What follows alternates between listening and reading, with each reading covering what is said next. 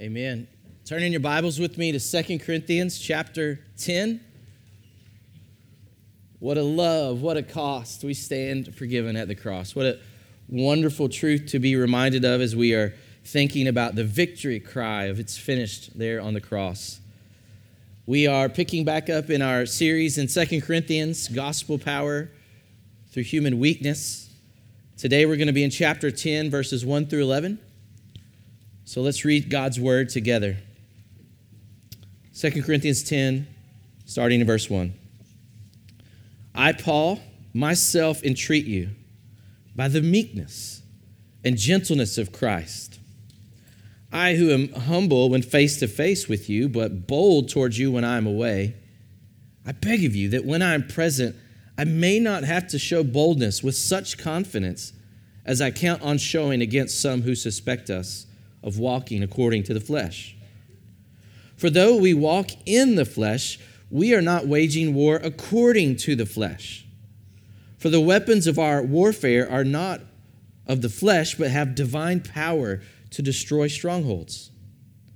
We destroy arguments and every lofty opinion raised against the knowledge of God, and take every thought captive to obey Christ, being ready to punish every disobedience when your obedience is complete.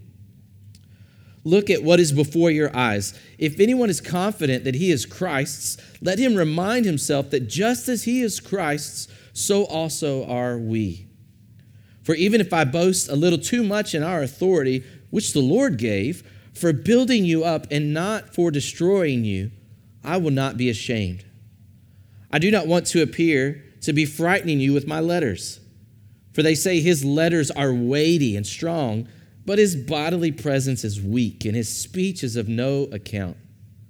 Let such a person understand that what we say by letter when absent, we do when present. Let's pray together. Father, we thank you so much for your word today, God. We thank you for this letter that was written so many years ago, but is so helpful and so important for us. It shows us that Paul is willing to embrace his weakness, willing to press into this conflict with the Corinthian church, willing to love them and serve them. But more than that, Lord, this is your word, God, that you have spoken to us as a church today.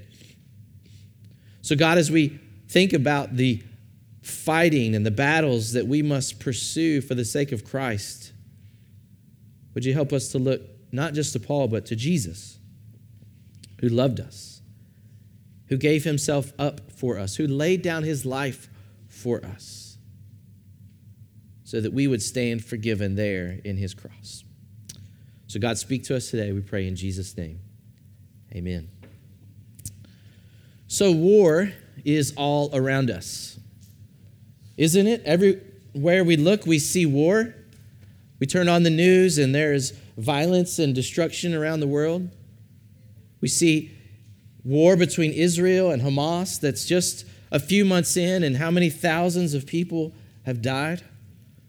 The war between Russia and Ukraine is almost 2 years in, and there's no end in sight. There's civil war and has been for decades in the Congo. And it seems like with recent elections, there's going to be even more war and violence. Our world is full of war. But it's not just the nations that are at war.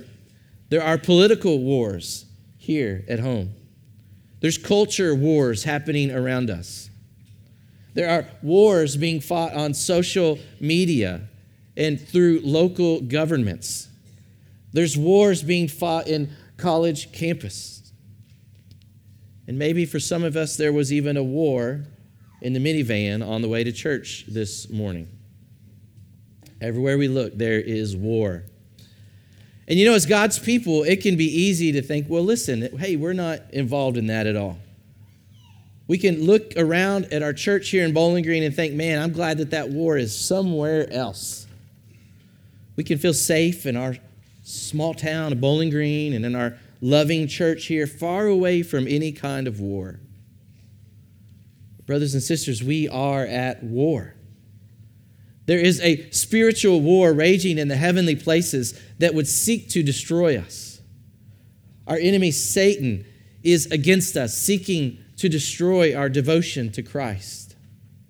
The world around us is against us, seeking to destroy our obedience to Jesus. Even our own hearts and our sin are against us, seeking to destroy us and destroy our unity in the bond of peace. So, brothers and sisters, we are at war, and God is calling us to fight.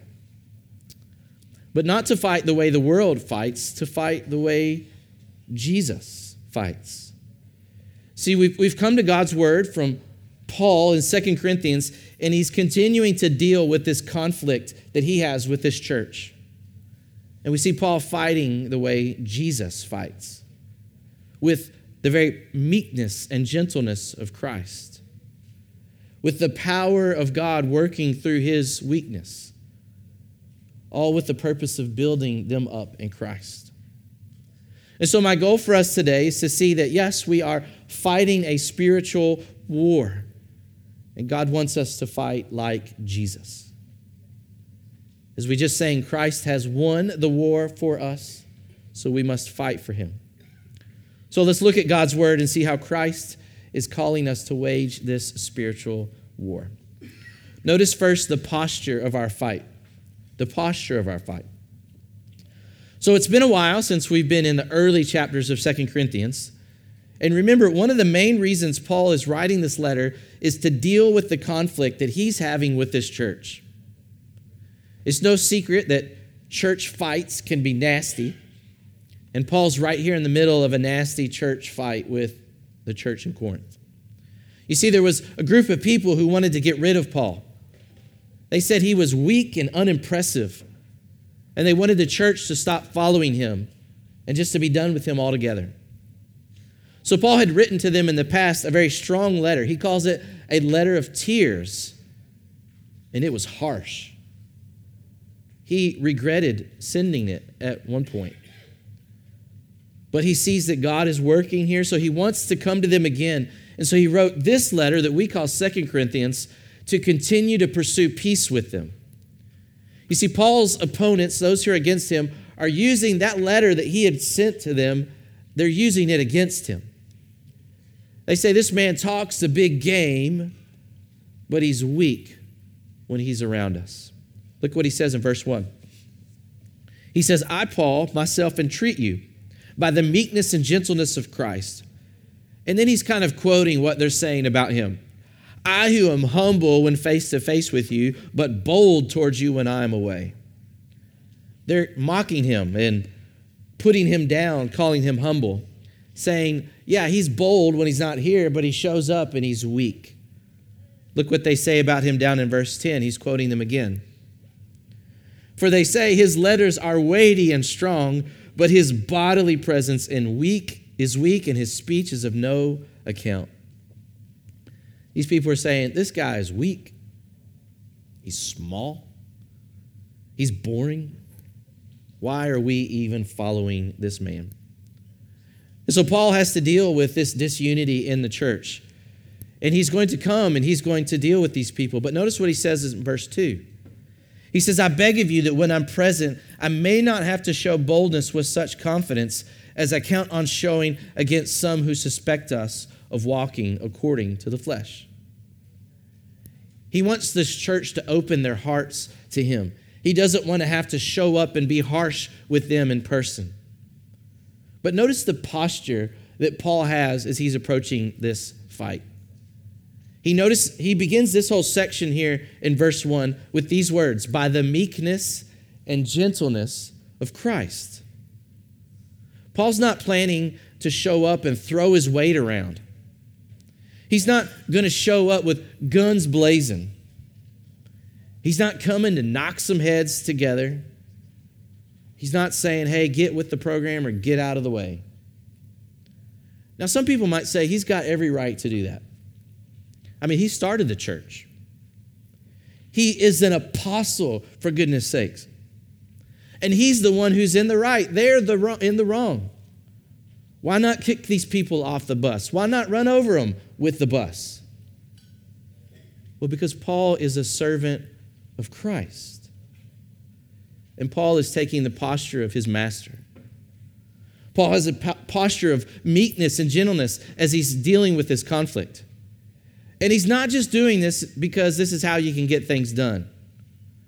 He's not doing the little, like, you get more flies with honey than you do vinegar. He's not dealing with just a little trick here. He's fighting with the meekness and the gentleness of Christ because that's the way of his master. You see, we find those two words that Paul uses in verse 1 actually in the mouth of Jesus, his master. In Matthew 11, 28 and 30, here's what Jesus says. Come to me, all who labor and are heavy laden, and I will give you rest. Take my yoke upon you and learn from me, for I am gentle and lowly in heart, and you will find rest for your souls. For my yoke is easy and my burden is light. Jesus came into the world to wage war against our sin and unbelief. He came to destroy the powers and the authorities, and he did it with a gentle and lowly heart. Jesus came to wage war with a posture of meekness and gentleness. I mean, listen, if anybody's got weight to throw around, it's Jesus. If anybody can wield the wrath of God, it's Jesus. If anybody's got authority and power and strength, it's Jesus. But he came with a posture of meekness and gentleness. With compassion, he saw the crowds as sheep without a shepherd. With kindness, he touched the untouchable and he welcomed the unwanted. With grace, he forgave even the worst of sinners. And with love, he humbled himself to the point of death, even death on a cross. Paul has a posture of meekness and gentleness because Jesus had it first. Paul found rest in his gentle and lowly Savior.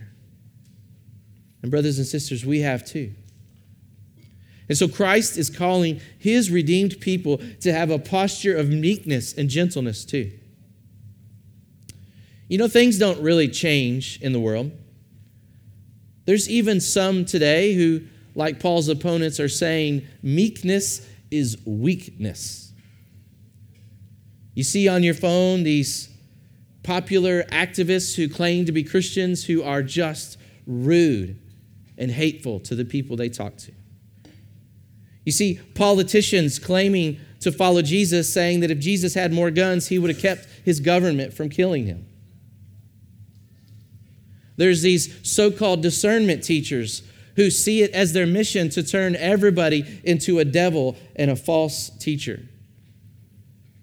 There's even pastors who see it as their mission to tear people down and to just break them. And all these people say, listen, meekness is weakness. Only the strong are going to come out on top in the end. You're not going to win with gentleness. Brothers and sisters, that is not the way of Jesus. That's the way of the devil. That's not the way of the cross. Jesus did come out on top, but not without the cross. He defeated his enemies. How? By laying down his life for them. He won victory over sin and Satan and every evil scheme, and he did it through weakness. Meekness is not weakness. It's the way of Jesus. Gentleness is not failure. It's the way of Christ. And so we must, yes, wage the spiritual war, but we do it with the posture of Jesus. Listen, in a world full of hostility, we must be different than the people of the world. We need to be like Peter in the garden, putting away our sword. We need a posture of meekness and gentleness. And so Christ Fellowship, Jesus is calling us to fight with his posture. Listen, when there's conflict among us, and there will be conflict among us, he's calling us to put away the sword, to come to one another with a spirit of gentleness, to listen to one another with humility. So let's say to one another, I'm sorry, and let's say it a lot. I mean, how many wounds would be healed in our church if we just said, I'm sorry to one another? And let's respond with, I forgive you. How many conflicts would just end if we said those words, I forgive you, to one another? Listen, meekness is more important than being right.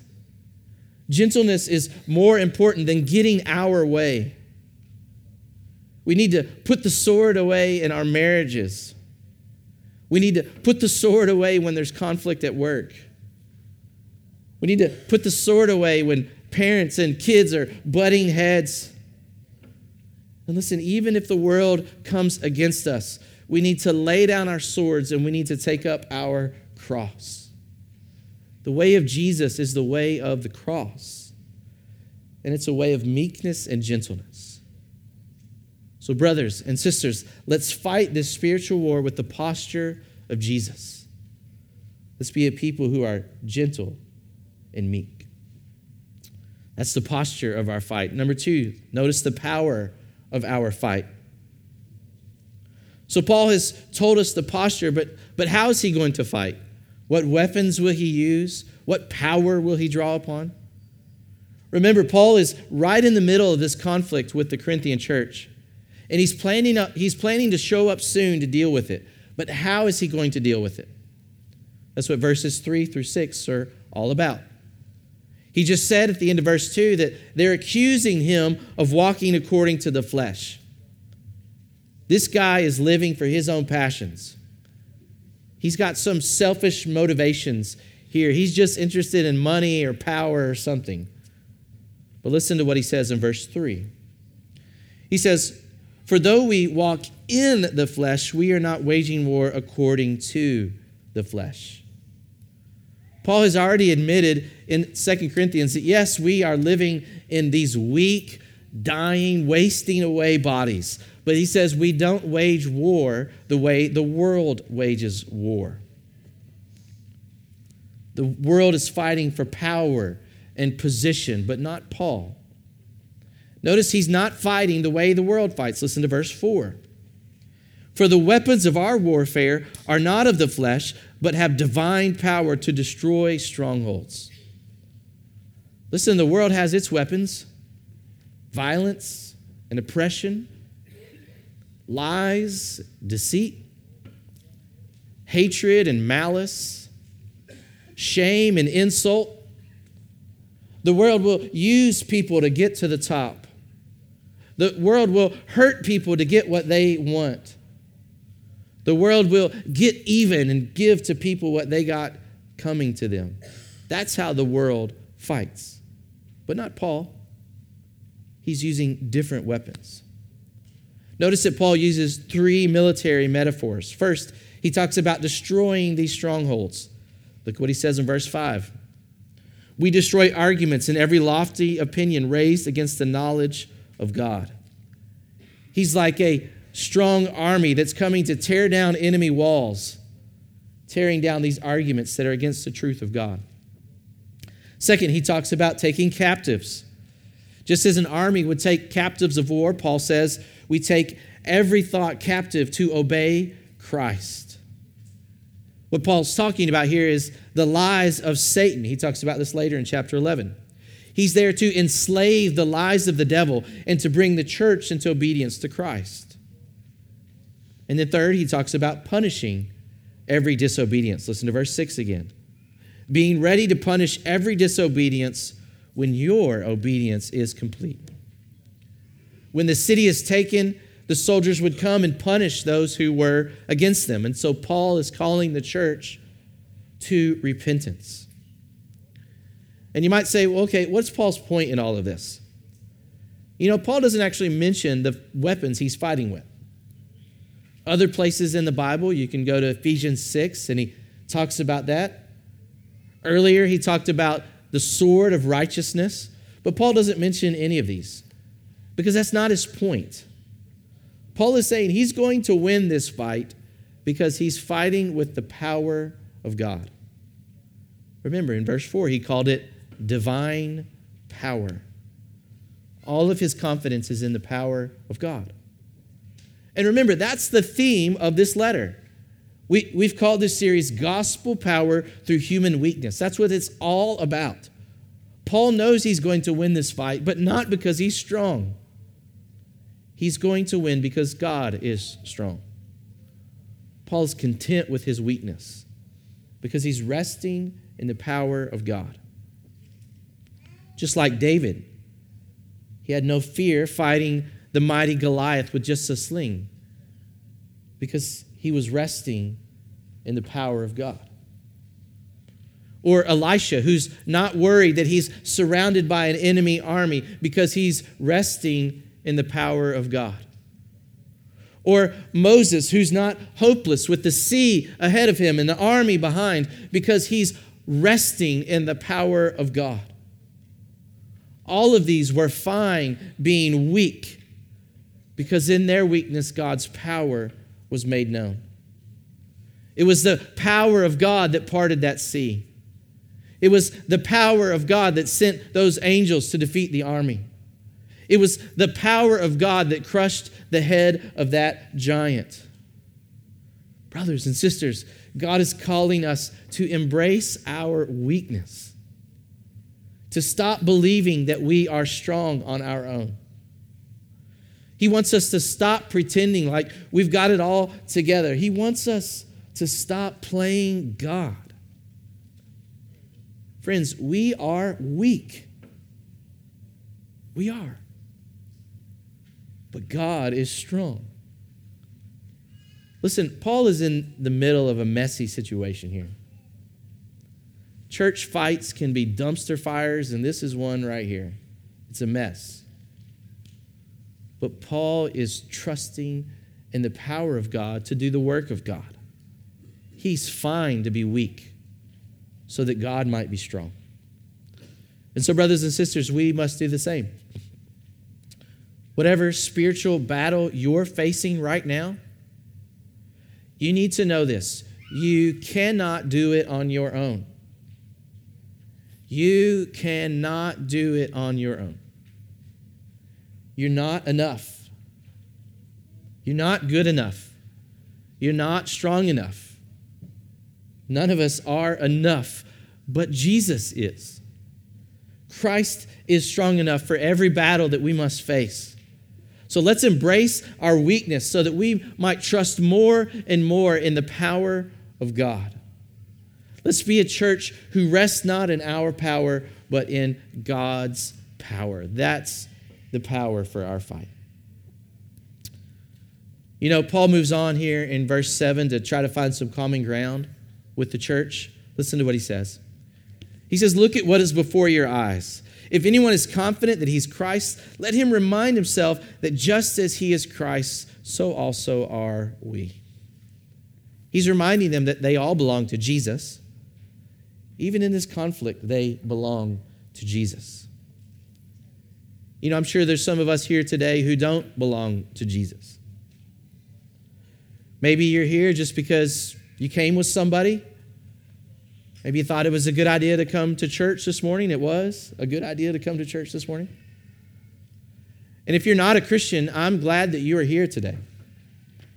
And maybe you're not getting much from my sermon, but hey, at least get this. Without Jesus, there is no hope for you. In the end, you will lose.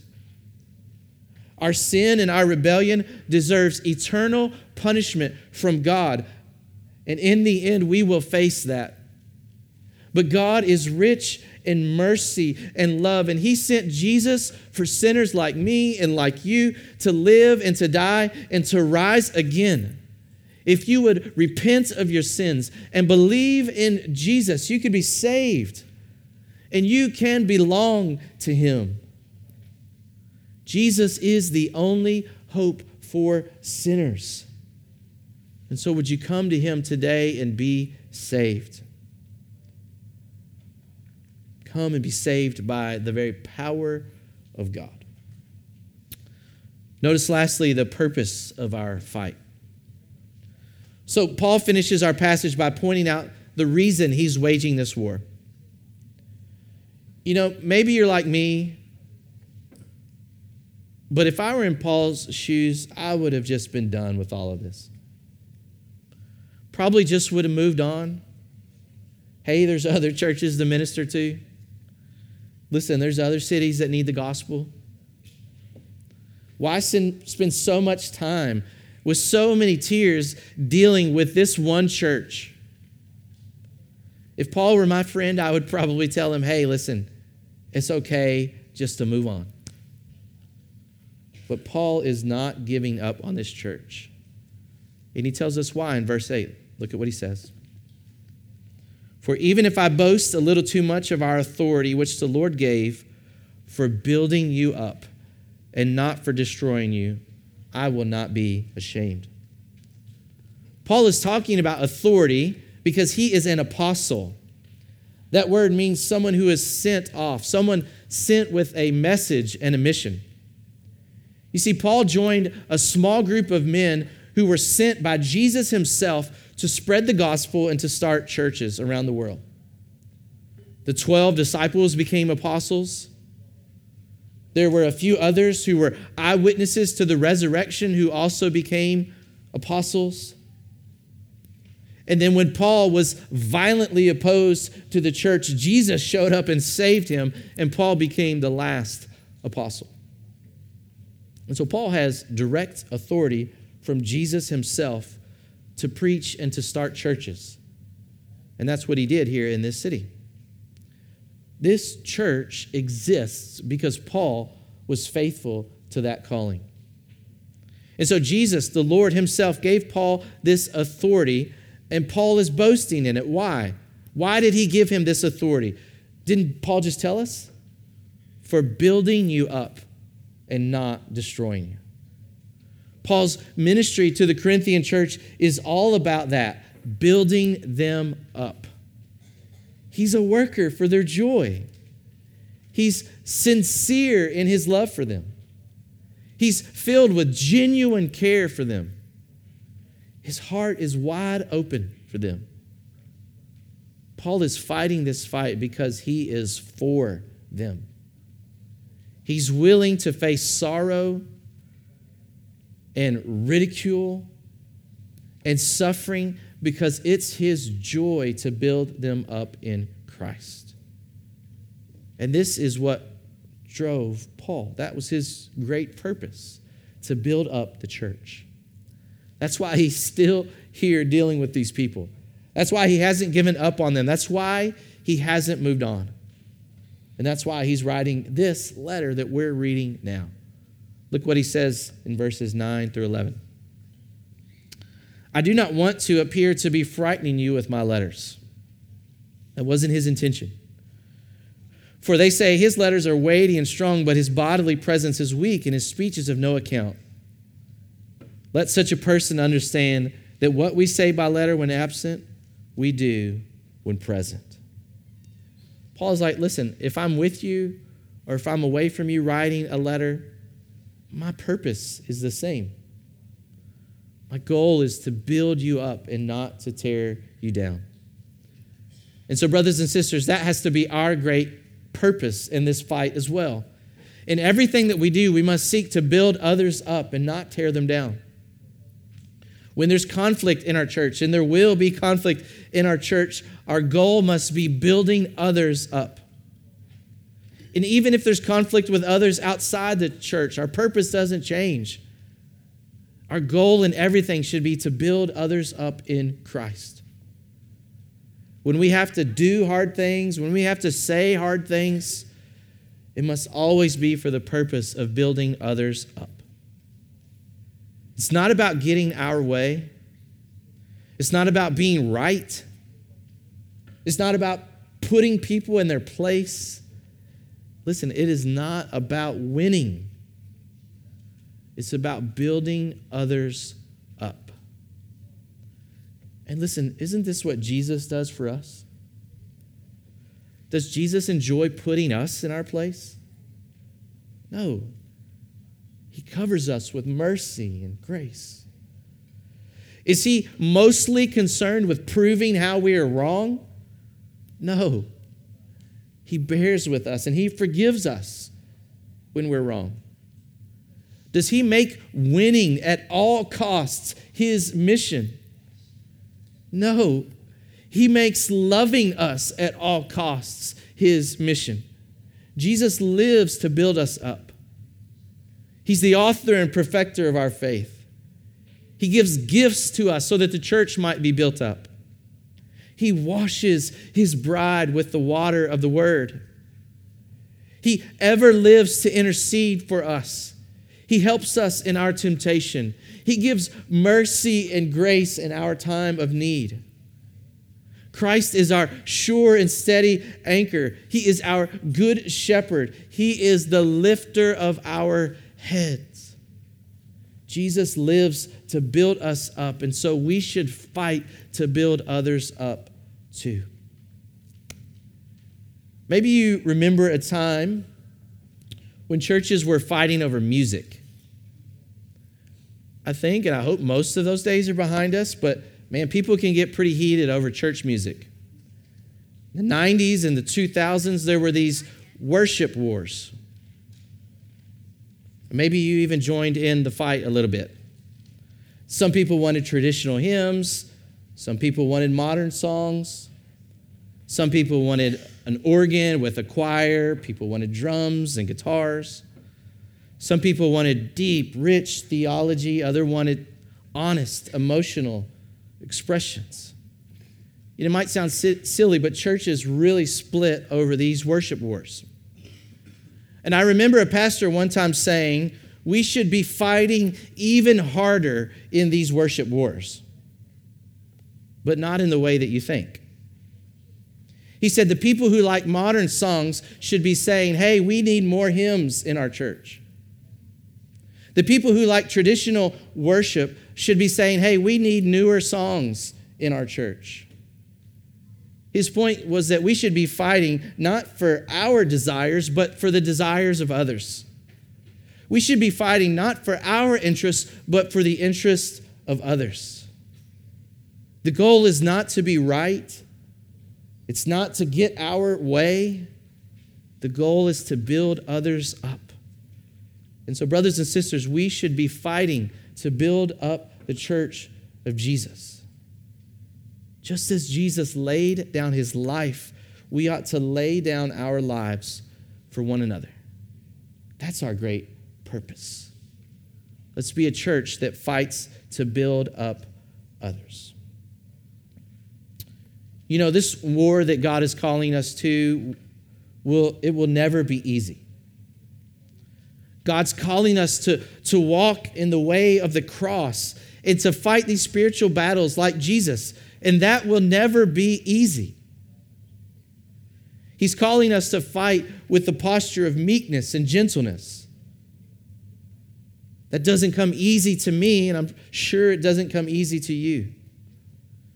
He's calling us not to fight with our own strength, but to fight with the power that Christ supplies.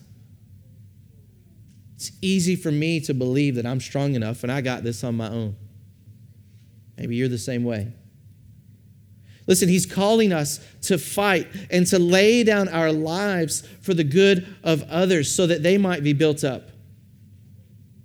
That is not easy for us to do. None of these things will ever be easy. But beloved, they will always be worth it. Because Jesus is always worth it.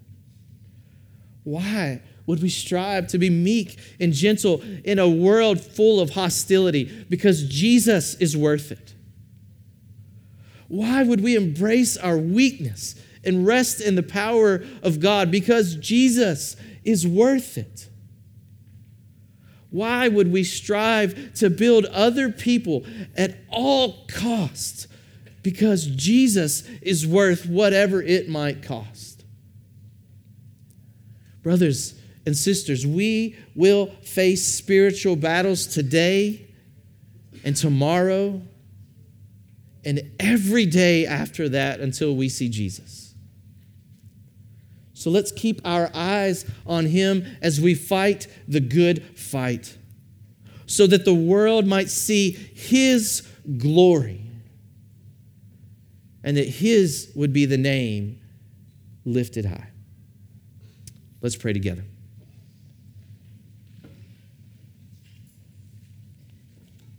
Father, we thank you so much for your word today, God. Even as we see Paul dealing with this mess in this church, God, what an encouragement it is to know that you loved us and you came to deal with the mess in us. You did not shy away from those who need your grace and your mercy and your kindness. Lord, thank you for Jesus, who was meek and gentle, who calls us to come to him and find rest for our weary souls, who calls us to follow him in meekness and gentleness, who tells us that it's blessed to be meek.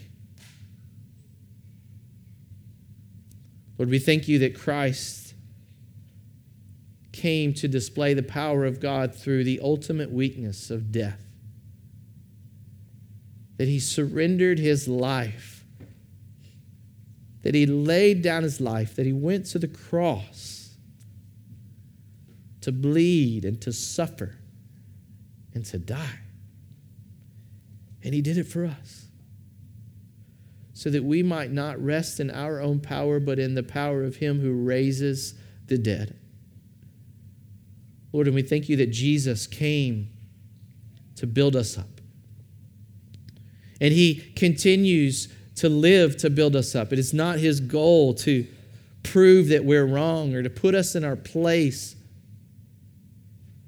but he loves to give grace upon grace. He's there to help us in our temptations, for he knows what it is to be weak. He's there to bless us and to comfort us and to be with us even to the end of the age. So, Lord, thank you so much for Jesus. God, may we be a people who seek to fight these fights like Jesus. God, I pray for anyone here who doesn't know Christ, Lord, that they may come to Jesus today for the first time, that they would repent of their sins and believe in Jesus, and they might be his. What a beautiful thing it is to be Jesus's. God, may you draw them to Christ today. And God, as we go about our days together as a church and as families, as individuals, as the body of Christ, may we fight the good fight. May we keep our eyes on Jesus as we seek to honor him in all that we do. Might the world see his glory through us, God, and might everyone praise the name of Jesus. We pray all of this in the sweet name of Jesus. Amen.